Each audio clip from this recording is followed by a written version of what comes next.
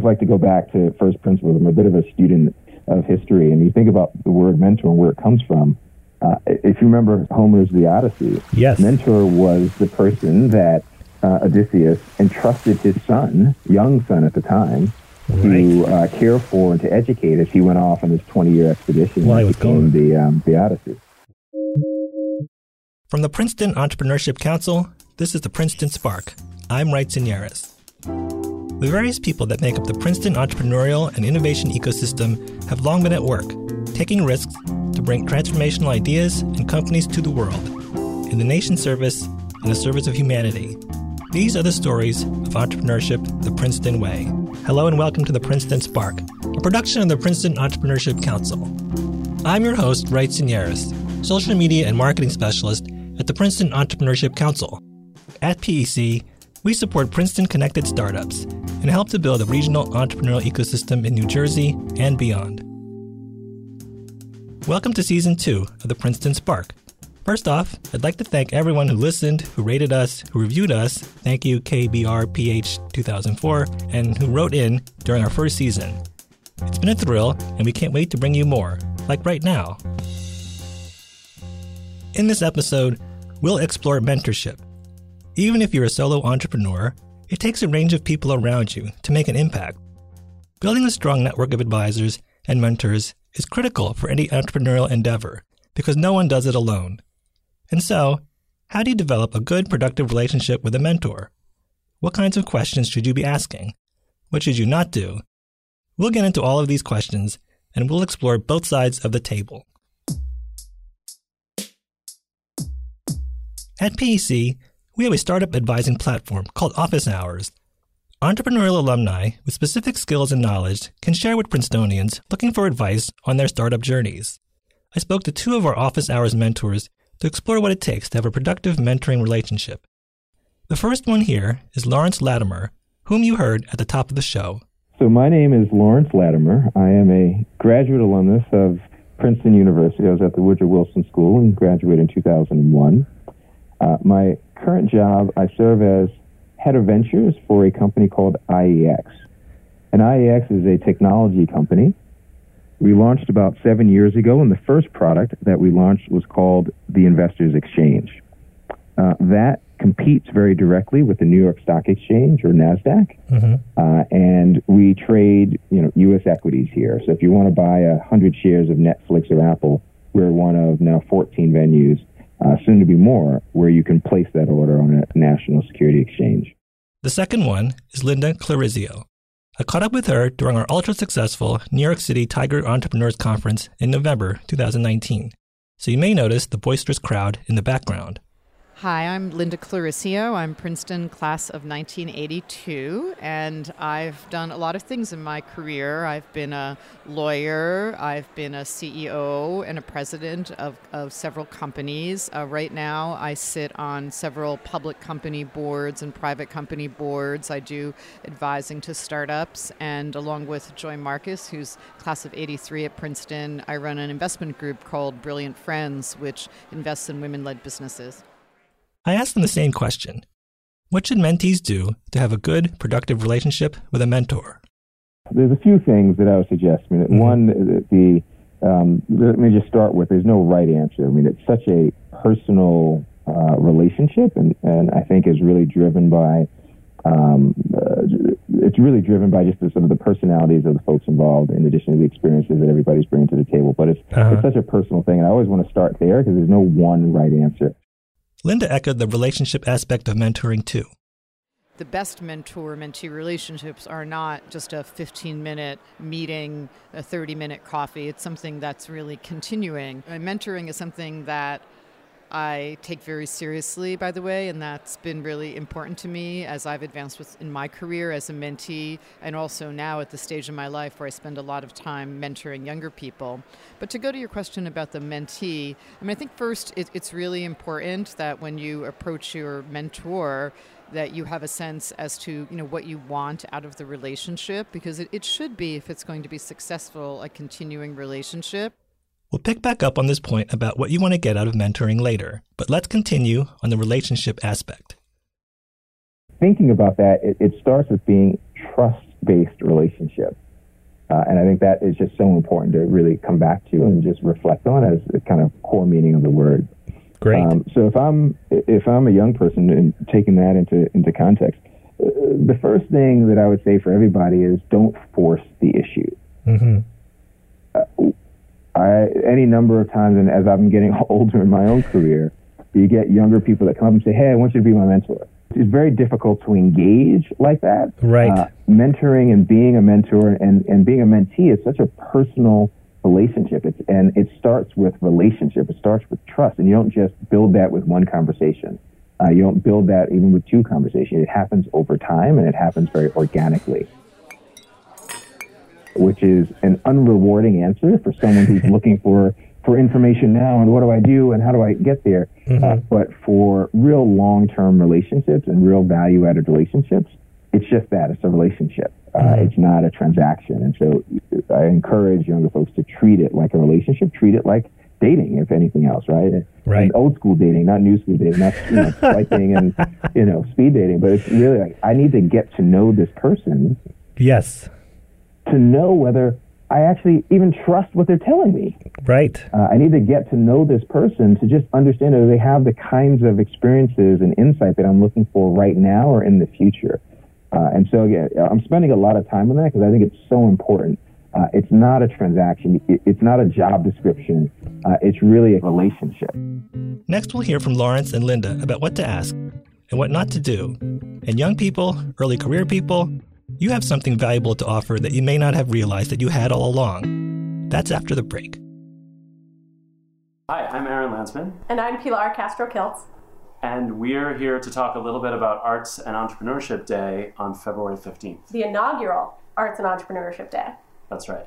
Princeton Arts and Entrepreneurship Day is the first ever gathering on Princeton University's campus to address how arts and entrepreneurship share more than you think. I think it's really important to be there on the 15th because this is a chance to share best practices with colleagues, with the future colleagues that are coming into the field, and with people who've been doing it for a long time. It's important for alumni to come to the Arts and Entrepreneurship Day because sometimes we don't give ourselves the time to stop and ask the question, are we solving problems in the most efficient way? Is there some way new that we could be addressing some of the obstacles that we're facing? Arts and entrepreneurship. You may think, I'm an artist, not an entrepreneur. Mm-hmm. Au contraire, mon frère.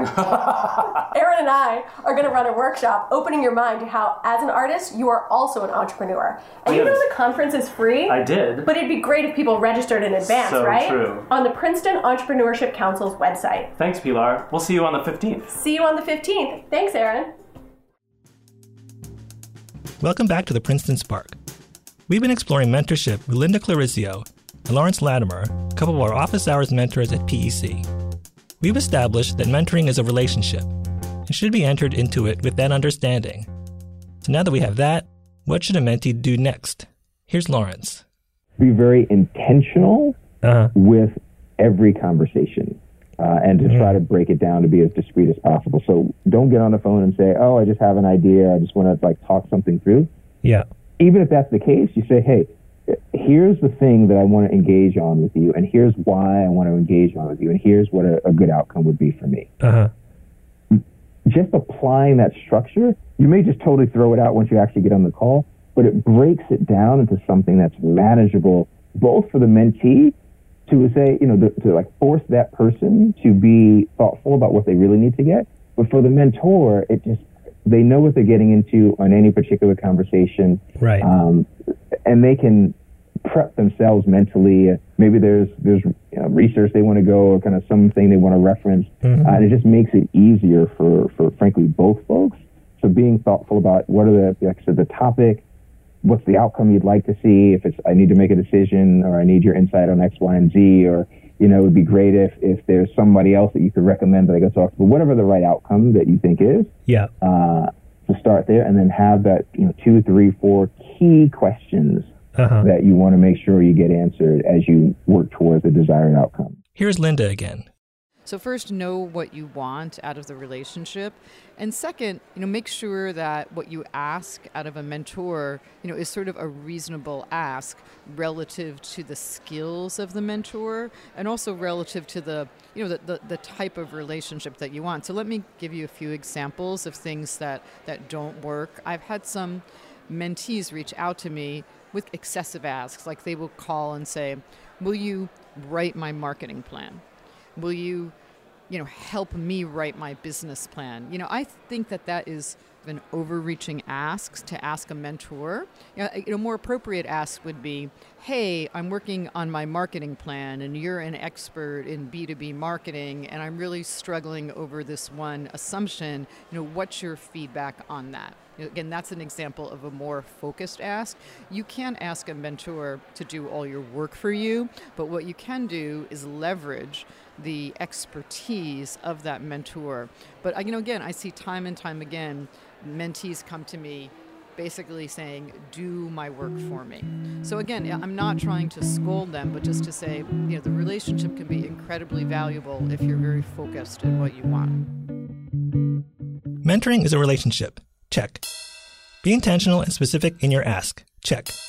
Of course, don't ask the mentor to do your work for you. Check. What else? Of the what else's is to be mindful of your mentor's time.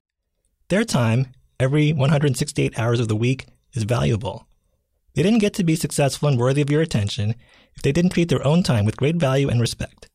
A mentor invests that half hour, or hour, whatever it is, on you, the mentee.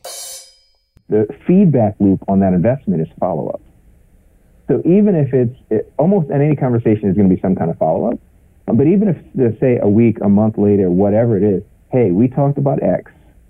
I was looking for this kind of outcome or this kind of feedback or this kind of thing. Here's how I've used it, or here's what came of that. Here's the outcome that I actually decided. It may not even be something that's actionable, but it just closes the loop and it shows that the time that was spent there provided some kind of real actionable value.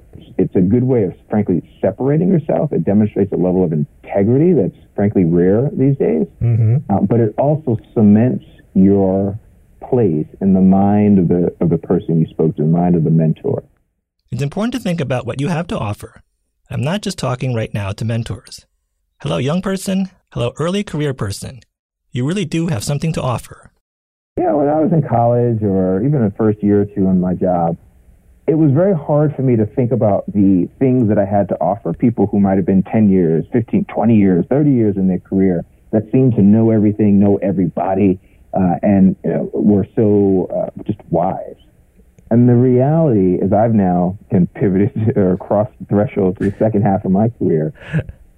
My ability to understand what's happening with the next generation younger than me or two generations younger than me is so limited. Yes. And so my conversations when I talk to college students or sometimes even high school students or people early in their career, it's fascinating for me to learn how people think, to learn what are key trends, to learn just the dynamic of being early in your career, whether it's technology related or industry related or geography related. So you have, as a young person, so much more to offer than you realize. But it's important that you think about, what do I have to offer this person for them to invest in me? So we've heard from two successful mentors. Now let's meet someone on the mentee side of the table. This is Ashanti. I'm Ashanti Mathai, graduated from the class of 1995 in chemical engineering. Also did a second thesis in creative writing and poetry with Paul Muldoon, which was part of the amazing Princeton experience that I had. I am currently the CEO of a startup called Pocket Naloxone Corporation. Naloxone is the magical antidote that is administered to somebody who has an opioid overdose and is unconscious, and is able to revive them and sustain them to be able to be taken to an emergency room to be taken care of. As you may be reading in the news, 130 Americans are dying every day from opioid overdoses. And last January, the FDA put out an unprecedented call for an over-the-counter naloxone product. And Prophet Naloxone Corporation aims to answer that call. And we're in the process of developing and going through the FDA process with our current Odyssey product. Talking about mentorship, what's your advice for mentees to have a good, productive relationship with a mentor? I think in a situation like this, just being as specific as you can on what you are seeking advice or guidance on, I think will ensure that your conversations and interactions are productive, and also just helps your mentor to think ahead and be prepared to provide advice and guidance or referrals to other resources as needed. And for yourself as well, I think it just helps you frame the key issues and sort of really identify on what is the problem or the challenge that you're facing. So I think overall, just trying to be very specific in your ask of the mentors, I think is good. She recently had used our office hours platform as she was building her startup. Can you talk more about the outcomes that you had from those sessions? We're able to get input early on as we were starting our fundraising, and just to map out the different types of sources and just discuss what would make sense. For example, angel investors, family offices, early stage VCs, and so on, and be able to sort of prioritize our efforts as we were getting going. And the other situation, as I described, just getting input on how do you do kind of very early stage valuations, and also sort of specific feedback on, say, a certain clause in our convertible note paperwork was extremely valuable, and I also just appreciated the fast response as well. When we come back from the break, we'll explore the other side of the table. Next, some best practices for mentors themselves. Hello again, podcast listener. I would love for you to send this podcast to a friend, but if you're like me, and I know I am, I'm probably washing the dishes as I listen to this podcast. So you probably can't quite send this to a friend right this second. That's okay. Just remember this handy-dandy acronym and send it when you're done doing the dishes. Ready? Here's the acronym. SPARK. Spark. Send podcast along. Recommend kindly. That's send podcast along. Recommend kindly. And send the Princeton Spark to a friend. Now back to the show. Welcome back to the Princeton Spark, a production of the Princeton Entrepreneurship Council. We've been on an odyssey of mentorship. First from the mentee side of the table. Now, let's walk around to the mentor side. I asked Linda Clarizio for her insight on being an effective mentor. I think it's super important that if you're a mentor, first that you have the time to do it and you're interested in doing it. What I usually try to do as a mentor is try to find out how I can really help the person that I'm mentoring. And I look at it in three buckets. First, capital. Is the person looking for capital? The second thing that you bring as a mentor is really your advice and expertise. So I'm personally an expert in the areas of marketing, media, and commerce. But, that's something that's very, very valuable to a mentee. So what sort of advice can you bring? Can you provide advice on fundraising? Can you provide advice on recruiting? Someone might be looking for a CMO or a CTO or a CRO. Can you provide advice on marketing? The third thing that you really bring as a mentor is your connections and your networking. And it's an asset that you might not even realize that you have, but as you've proceeded and advanced in your career, one of the biggest assets that you've built is all of the people that you know, all of the relationships that you have. And often when you're talking to someone that's starting a business or that's looking for mentorship, they don't have that. So a lot of what I do with my mentoring relationships is I'll say to the person I'm mentoring, hey, I know exactly the person that you should talk to. Can I make that introduction for you? Can I help you do that? And it sounds like a trivial thing to do, but it's often really, really important and makes all the difference. So it's those three things: capital, advice, and networking and connections. So that's mentorship. from both sides of the table. Before we sign off on the Season 2 premiere episode, I should mention that the Office Hours platform is available for Princeton students, faculty, and alumni for free. You can find it at entrepreneurs.princeton.edu/officehours. Here's Lawrence talking about it. A great way, if you're a Princeton alum, a great way of engaging with people who want to provide context and share their insight. Right. And in doing so in a very thoughtful, intentional way, and in a way that is designed to be transactional. Yes. So notwithstanding what I said at the very beginning, this is actually a vehicle that's designed to be transactional. Right. So, I would encourage people, particularly if they're at the earliest stages of trying to figure stuff out, like this is a way to have some low-cost conversations that are designed to be transactional. It may develop into something, but it's not specifically designed to develop into a long-term relationship. It's designed to answer a very specific question at a very specific time that we may have. The Princeton Spark is a production of the Princeton Entrepreneurship Council, which is Anne-Marie Maman, Don Seitz, Lauren Bender, Diane DiLorenzo, Neil Betwin, and me, who produced the episode. Engineered by Dan Kearns at the Princeton Broadcast Center, and me on location at the Altman Building in New York City. I designed the sound and music for this episode. Our theme music is by the Treadmills, who are me on guitar and bass, and John DeMond on drums. Special thanks to Allison Yaris, Scott Colin, Don Seitz, Pilar Castro-Kiltz, Aaron Landsman, and Jonathan Sweeney. The comments and suggestions box is always open. Send an email to sparkpod@princeton.edu. If there's a topic on entrepreneurship or a person that you would like to hear from, please let us know. Follow us on Twitter, Instagram, and Facebook at Princeton Spark. You'll find some extra content there. You can put some faces to the names and voices that you heard on the episode, and more. We also now have a newsletter so you don't miss out on anything Princeton Spark. You can subscribe at the website, princetonspark.com. The views expressed by our guests on the show are theirs and do not necessarily reflect the views of Princeton Entrepreneurship Council or Princeton University. If you rate and review us in the Apple Podcast app, it really does help the show. I know every podcaster says this, but it's the actual truth. If you haven't subscribed to the show yet, please do so wherever you listen to podcasts. Thanks for listening. Princeton Entrepreneurship Council is actively planning a number of events for entrepreneurial alumni across the country in New York City, San Francisco, Nashville, Boston, Atlanta, Los Angeles, Chicago, and Washington, D.C. Help us plan them. Contact Anne-Marie Maman, class of 1984, at amaman@princeton.edu, or Don Seitz, class of 1979, at donseitz@princeton.edu to get involved.